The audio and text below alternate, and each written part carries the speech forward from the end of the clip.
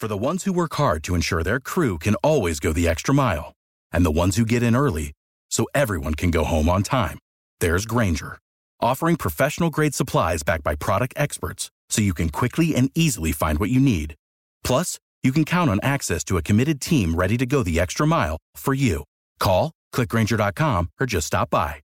Grainger, for the ones who get it done. Good morning, everyone. Welcome to today's edition of KDHL's AM Minnesota program. Boy, do we have a treat for you. We don't typically visit with Dusty Dienst on a Friday, but we get to do that today. Yep. Yesterday we had the police chief. Today we've got the fire chief. And I know one of the things we wanted to touch on was the drought, which is getting worse. If I'm reading your map here right, not your map, but the U.S. Drought Monitor from the Twin Cities Chanhassen office, all of Rice County is in the extreme drought category. Correct. Yep, that's a new one as of yesterday, new map. All of Rice County. All of it, a portion of Goodhue, all of Steele County. It's interesting how that map runs.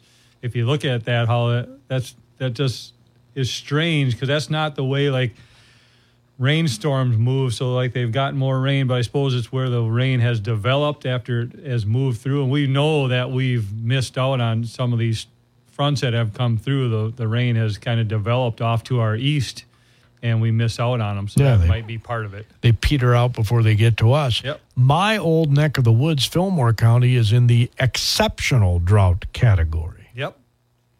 And it seems to me like they've gotten more rain down along the border, but that, again, that could be, it might peter out before it gets to that part of the state as it moves east to west. Dakota County is entirely in the extreme drought, if I'm looking at this right. Yep, you are, and that is most of Le Sueur. We all could verify that just by we did get it was upwards of a half inch of rain in the last rain that went through, but that's not enough to think I heard that we're 7 inches plus under. I was just going to look that up as you were coming in here. I was going to look up to see how much rain we've had for the year. Did you check on that? I think we're like 7 inches below normal is what I heard on the news, maybe just even yesterday or the day before. Now, I would have guessed more than that, to be honest. Yeah, we here haven't gotten much. We all know that certain parts of the states have gotten hit, and boy, I'm glad there's real wood here. It's looking good for the weekend for rain and amounts of rain, but we've seen that coming on the radar before. Oh, gosh. What are they predicting for amounts? Well, I've heard in the inches range. Now, they're more out west than here, but again, that's another day away. So before we were kind of in the main highway of the rain coming up, now they move that west. Let's hope, not that I don't want the west to get it, but I want us to get it. So let's hope that it shifts back east a little bit and we get a good douse. I think I heard half inch to an inch and a half were in that range. So that's nice. Yeah. When the entire county is in the extreme drought category and it's fall, there has to be danger of wildfires, right? Yeah, there's danger every fall. Just, we all know, you look at the landscape, all the fields alone are drying. They do that whether we're in a drought or not. Now, bean fields, I think anybody could look at a bean field and say, well, that doesn't look like a fire hazard.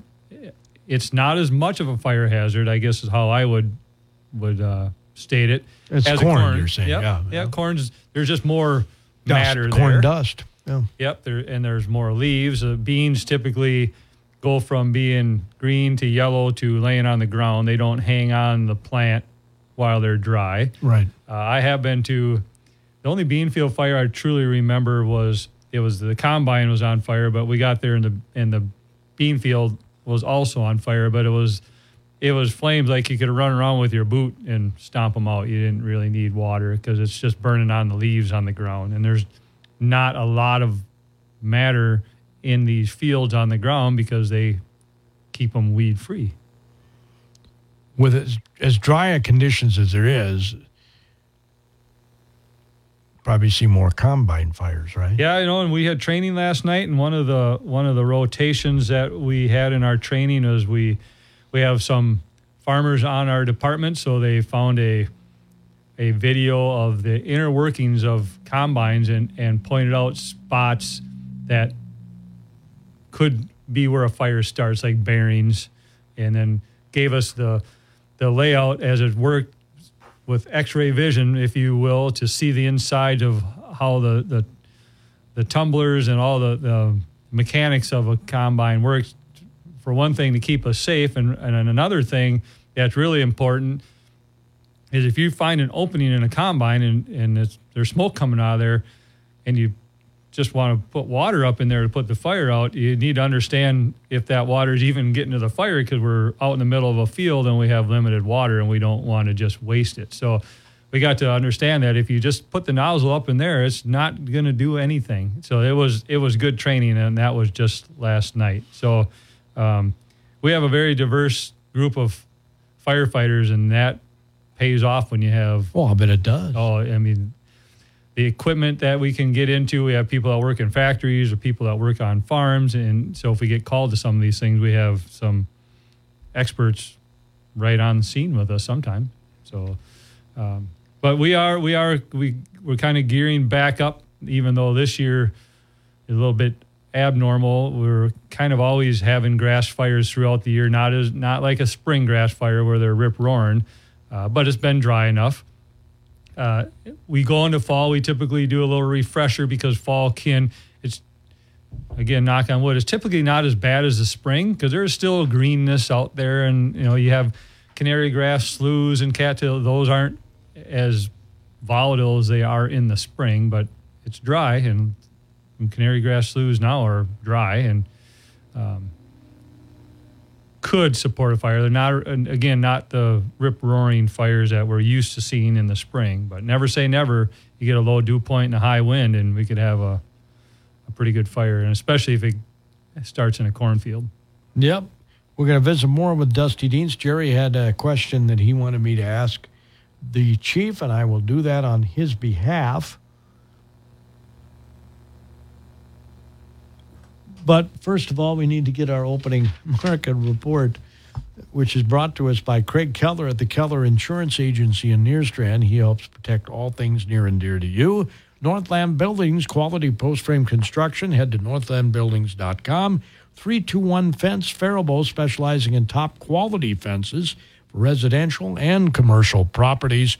Go to 321fenceinc.com, 321fenceinc.com, and start the countdown to your next fence project. Cattle and corn are mixed on Friday morning. Soybeans are up, hogs are down. I'm John Perkins with a Brownfield market update. The path to higher yields is now at your fingertips. Download the Stein Seed app today and access valuable in-depth agronomic information, their seed lineups, and more. Soybeans are modestly higher this morning, oversold and due for a bounce with some help from strong domestic crush demand. The trade is watching the probable harvest delays and some yield reports. November beans are up 2 at 12.95 3/4. January's 1 3/4 higher at 13.12 1/2. October bean meal is down $1.50 at 388.80. October soybean oil's up 74 points at 60.39. Corn's mixed, mostly fractionally higher. It's expecting near-term harvest delays in parts of the Midwest and Plains, along with keeping an eye on anecdotal yields as well. Planting conditions in South America are mixed, with parts of Argentina and Brazil too dry.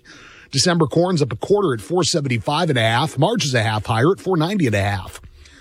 And wheat's firm, finding some buying interest, but any upside will be limited by slow export demand. There's a little bit of support from dry weather in Argentina and Australia. December Chicago's up 3 1/2 at 579 1/4. Cotton's down on harvest pressure and questions about demand. December's 31 lower at 86.16. March is down 30 at 86.97. Rice is mixed, adjusting spreads. November's a half higher at 15.80. January's up a penny at 16.10. Live cattle are up and feeders are mixed ahead of this afternoon's cattle on feed report from the USDA. October live's $1.10 higher at 186.07. December's up 90 at 190.40. October feeders are 62 higher at 258.40. November's down to 10 cents at 262.60. And hogs are lower with on the recent trend in pork. October's down to $1.22 at 81.72. December leans 207 lower at 72.40. Crude oil's up solidly. John Perkins, Brownfield. AM Minnesota on the Mighty 920 KDHL. Others that bring you an opening market report include Community Co-op Oil Association in Faribault. Everyone welcome to be part of that company. They've been around since 1925, and T&W Towing, your hazmat spill restoration experts. I know we're talking about the drought here that we're experiencing in, well, not only in Minnesota, but in Faribault specifically and in Rice County specifically, with our emergency management director for the city of Faribault and Fire Chief Dusty Dienst. He's with us in studio today. He's looking up the annual precipitation marks here. And according to the DNR, this is saying at this point, now keep in mind this is for the whole year. That includes the snow and the winter. Yeah. So we're behind, if this will slide and cooperate. 3, that's not cooperating. Looks like about 5 inches, which is kind of on track with what I heard at 7. Now, granted, again, like you said, a lot of it was when it still made a difference in January and February. Oh, just think of where we'd be if we didn't have that. Yeah, correct. But since May, I'm guessing if we had 3 inches, I'd be surprised. Yeah, the driest year, this is interesting. So right now, current year to date, it's saying that we had 22.9. Now, if I slide this, I hate to do that, 23.3 inches of precipitation. Doesn't say rain, it's precipitation. Though the driest year at this point, we're at 23. 1910, we had 8 inches. Wow, all year. And the wettest year, 2019, we had 40 inches. Yeah, that wasn't all that long ago. No. It was interesting. I was at an emergency management conference Monday, Tuesday, and Wednesday, and the DNR climatologist, I don't know if it's who you talked with, but he gave a really good presentation about Minnesota's climate. And couple things I took away from that, and it really makes a lot of sense. So, global warming or not, we've heard the arguments both ways, but he put up graphs and points on a map, or not on a map, on a graph since the 1900s, and it's pretty hard to argue with. He had the peak rainfalls and deficits and all of that, and it is trending upward, not rainfall and temperature. And the other part of it, so temperatures are trending up, but so is rainfall. Now, it's hard to tell us that in the last 2 years, but if you take in the 100-year plus span, it's hard to argue with the numbers. And he also, this made a lot of sense. So when it comes to the global warming part of it, we're not seeing warmer summers. We're seeing warmer winters, and I would agree with that. So, and he got into technically how CO2 is trapped and when it's released over the poles, and that has something to do with everything melting up north, and that's where it all accumulates. And I'm not qualified to expand any more on that because it was over my head. But it made a lot of sense. He said, so what we will continue to see likely, and when they talk about precipitation, we keep hearing that it's going to get warmer and wetter. Well, it's not wetter. But when climatologists talk about moisture and precipitation, it's not always how wet the ground is. It's the dampness, moisture in the air, just the overall availability of moisture. It has to do with the evaporation from the oceans and all the other things that are going on in the world. But we're going to see, and we've been seeing, higher dew points, more humidity in the summer. That's the effect of global warming, he said, right now is warmer winters and wetter summers, wetter being anything from rainfall to dew point and how it makes us feel. Why that made a difference in emergency management is that heat, and we talk about it, heat-related emergencies they don't make news a lot, and they don't make movies about it, but it is, I believe, it's the biggest killer weather-wise of people above floods and tornadoes and all those other things that they make movies about and that we see on the news. Heat is tough on human beings and animals, and that's a pretty big thing, and it's very predictable where we're going with the warming of the planet. So it was very interesting. Yep, the climatologist I visited with said this is our third straight year of being in a drought. We were in a drought in 2021, 2022, and now in 2023, according to him. And he put up some of these bullet points that marked, here's where we were in this year. And this is dry, and I'm not trying to underscore how dry it is, but boy, when it comes to dry, we've been a lot drier in our past. Mm-hmm. We've been, even 1910, set 8 inches of precipitation to this point all year. Now, I don't know what the years on either side of that were like, but that's half of what we've gotten here, and we haven't gotten hardly anything here. Yeah, they didn't have drought-resistant crops like we got nowadays. Mm-hmm. Can you imagine? Good point. That was a bad year back then. Yeah. I don't think it's been great news when it comes to crops and how many bushels per acre we're getting. I think everybody's pretty well under the understanding that it's not going to be a bumper crop. I think I heard on the news that some farmers were happy that there was more out there, the ones that are harvesting, that there's more there than they thought there was going to be. I know my neighbor took off a couple cornfields just the other day. I was surprised he was out there doing that already, but I did not talk to him to see how it was running. Part of me didn't really want to ask him. I didn't want to be a part of that bad conversation or the bad news that he was going to see. But with this climatologist I visited with, and this will be on our midday DNR report today, now the name escapes me, Luigi is his name. Anyway, we discussed the fact that a drought is a normal part of the cycle that our climate will see. It's nothing alarming to be in a drought. A drought is a normal thing.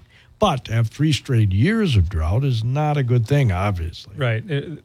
I think I was listening to you the other day, and you said the one good thing about drought. Yeah, no mosquitoes. Yeah, mosquitoes. But I would say there's more than one good thing about drought, and I think I don't know how many there are, but being kind of into wetlands and all that kind of stuff, wetlands, if you're a duck hunter right now and your pond's dry, you're gonna throw a rock at me. But it's good for wetlands to go dry. We actually, when we restored some back in the day, we put in water control structures to lower the water level. If you're into things like I am, that's how we control invasives that get into wetlands that degrade the wetlands, like bullheads or carp or some of these other types of things that stir up the water. So it is a natural cycle. It's a needed cycle. It's healthy for certain ecosystems to go through this. Hard for a farmer to hear that. And but there periodically you have to burn it off too, right? Yeah, there is. I mean, there is some benefit to this, but again, it depends on who and what you're into. But when it comes to the fire department and this drought, we're concerned and we're watching and have been about fires. I did look up the state. The DNR puts out a burn. What do they call this? I think I wrote it down.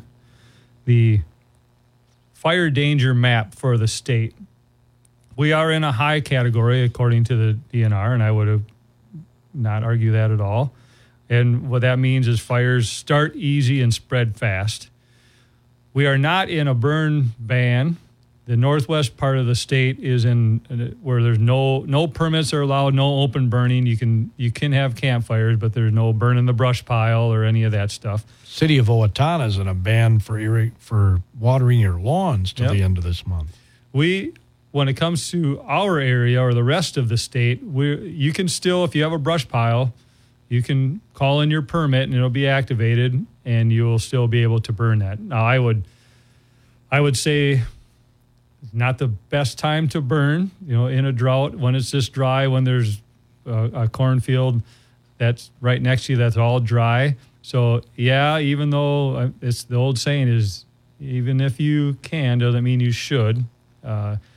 Winter's coming. The corn in 2 months, the cornfield or the bean field, say you're out in the county and you want to burn a brush pile, wait for that to be gone. Wait for those fields to be harvested, maybe even tilled. Best case scenario, wait for some snow to get on the ground. It's way less stressful. I've gone to too many fires over the years that were started by either a burn barrel or somebody having even a legal brush fire. And when you get there, the person, their face is all sooted. They're stressed out because they're trying to put out this fire that they have caused, and it's gotten into a grass or a corn. It's not hurting anything, but it got out of control, and nobody likes to have stuff get away from them. So I've seen people get really stressed out over a fire that got away from them that I would bet if we sat down and talked after that fire didn't have to happen right then. So my word from myself is, if you don't have to burn something now, just wait for conditions to improve, that being snow. Next year when it greens up, I know some brush piles maybe can't wait, but if I have a brush pile that's been there for years and years and years, another few months with that brush pile isn't going to matter. So I'm not going to burn it because it's around other trees and I don't want to kill those trees. But I can say that another few months isn't going to make a difference.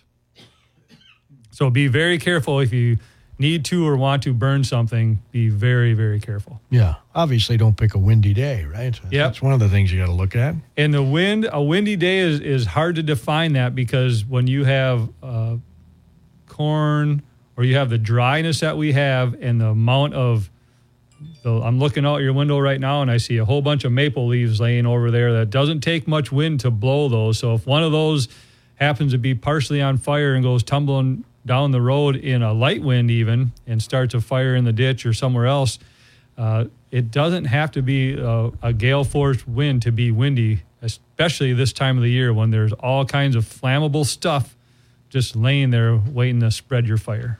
Well, Jerry asked me to ask you, he's got a smoke detector, I guess, that keeps going off, and he wanted to know if smoke detectors can go off without smoke. They can. They technically aren't only looking for smoke.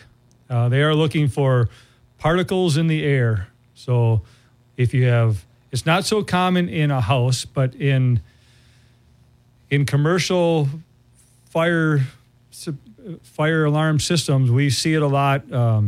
Shattuck has this before they got all sprinkled or all air conditioned, that a high humidity day, because that's moisture particulates in the air. If you get enough of those particulates in around one of those alarms, it's going to sense that. So dust, humidity, steam, smoke, all the above, all those that enter into a smoke alarm, it'll go off because it's not only for smoke.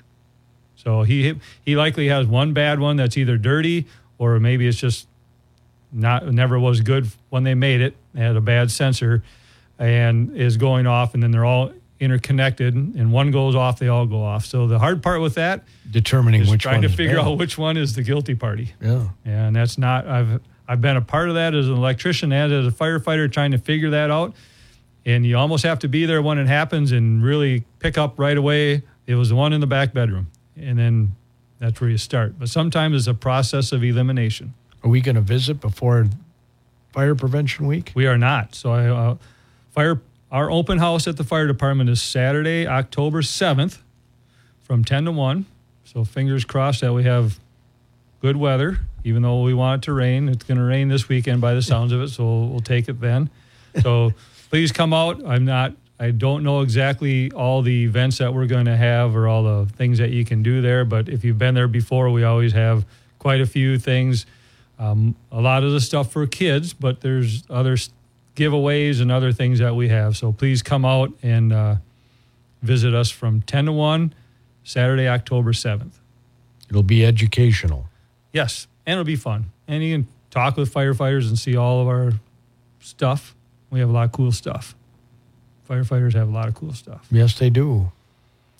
I get to be a part of a cool thing tomorrow. It might be raining. We'll move it in. But the Electra Electrofun out at TriStar tomorrow. So it's a ride and drive event where you can come out and drive an electric vehicle or a bike. You got a bike, electric tools, and drive an electric vehicle. I know that they're going to be out there with an electric bus. So it's going to be it's going to be a really cool event from 10 to 2 out at TriStar. I'm going to be there. I'm going to try not to be the Debbie Downer of the whole event, but I'm there more on the, these batteries are good, but they can be a problem. Like we've talked before, they are a fire hazard. Even if you do everything right. I hate to say that and scare people, but so I'll have a table and I'll be there with some examples of what they look like, and some safe ways and some things to watch for when it comes to everything from your hearing aid to your drills to your cars when it comes to electric batteries. Yep, and you have seen more of those type of fires. Yeah, and I'm going to knock on wood again that we went into kind of like the car crashes, even though we had a pretty good one last night on 35. It had nothing to do with construction, but those have leveled off a little bit, both crashes and fires fires in general, but from batteries. So not sure why they ebb and flow. It doesn't really have I don't see any real pattern with the fire part of it anyway. So yes, I'll take it. I'm just glad we're not having any fires. And I don't know if that education is getting out there, if we just had a bad run. I don't know. Yeah. I seem to recall that we had a coworker here one time that unfortunately lost his home to fire, and the cause was a battery in a drawer. Yeah, that was I was on duty for that. I remember crawling in and helping extinguish that fire. That was a 9-volt battery in steel wool. So a little bit different. Okay. But I guess the lesson with that is don't keep 9-volt batteries out of their package. Like when I throw away a 9-volt battery, I'll take a piece of electrical tape and go over the top of those 2 prongs or electrodes. Right. Yep. Because it's when something lays across there that it becomes energized. So an A or a C or a D that has the electrodes basically on either end of the battery, that's different. That would it could still happen, but you'd have to have something touching opposite ends. Where a 9-volt battery, they're a quarter inch apart. You get something across there, and then you get electricity flowing in this case, steel wool. So again, keep it in the package. Yep. Or put electrical tape over it. Yeah, an electrical tape I do for throwing away, but even in a drawer like with steel wool, electrical tape only covers the top. You can see around. I mean, if you squeeze the tape down, you might be able to totally cover it. But the best thing is to keep it in the plastic case it came in, the packaging. And these ion lithium that are in, Everything. Well, virtually nowadays, yeah. Yep. And didn't you say one time that garage is probably not the place to... I can't remember exactly. Yeah, so the hard part with lithium ion, so a lot of the fires, not all, but a lot of them start when they're charging. So we don't want to charge, it's a double-edged sword. You don't want to charge them in your house because if you charge them in your house and there's a fire, now it's in your house. So you can overcharge these? Is that what I'm hearing? It's really complicated, but what happens is like there's a, in the charger, there's something that senses when the battery is up to a certain level. And it's not the battery that shuts it off, it's the charger. Well, if that goes bad, it just keeps on charging and keeps on charging, and then the battery gets hot, and on the inside, things start happening that we can't see. If that happens in your house, now you have that smoke and that fire in your house. If it happened in your garage, it's not your house, so that's a little bit better. But the problem with doing it in your garage and maybe even a little bit within your house is that you're likely not out there when this happens. If it happens in your house and you start smelling smoke, you can get on it right away. And temperature control is better in the house than the garage typically too, yes, right? Yes, because what damages these batteries are both extreme hot or extreme cold. And it damages it inside where you don't know that it damaged it. It's not like it melted or it froze. You can't see that. It's all inside, and that's the bummer part about these is there's nothing outside that gives you a warning that, hey, I froze or I got too hot. Yeah, and there's no tester for it. Nope. That's the troubling part. So we got to be careful with how and where when we charge them. All right, we've got 40 seconds left. Anything else? Yes, we are going to be hiring paid-on-call firefighters this winter, probably in the late January timeframe. So if you're interested in becoming a paid-on-call firefighter, I got a list started. Email me, call the station, let us know. And be careful this from here on out. They've already picked the cornfield next to me, so traffic, slow down, watch what you're doing, pay attention, watch out for implements. Awesome. Dusty Dienst. Without the ones like you, who work tirelessly to keep things running, everything would suddenly stop. Hospitals, factories, schools, and power plants, they all depend on you. No matter the weather, emergency, or time of day, you're the ones who get it done. At Grainger, we're here for you with professional-grade industrial supplies. Count on real-time product availability and fast delivery. Call, click Grainger.com, or just stop by. Grainger, for the ones who get it done.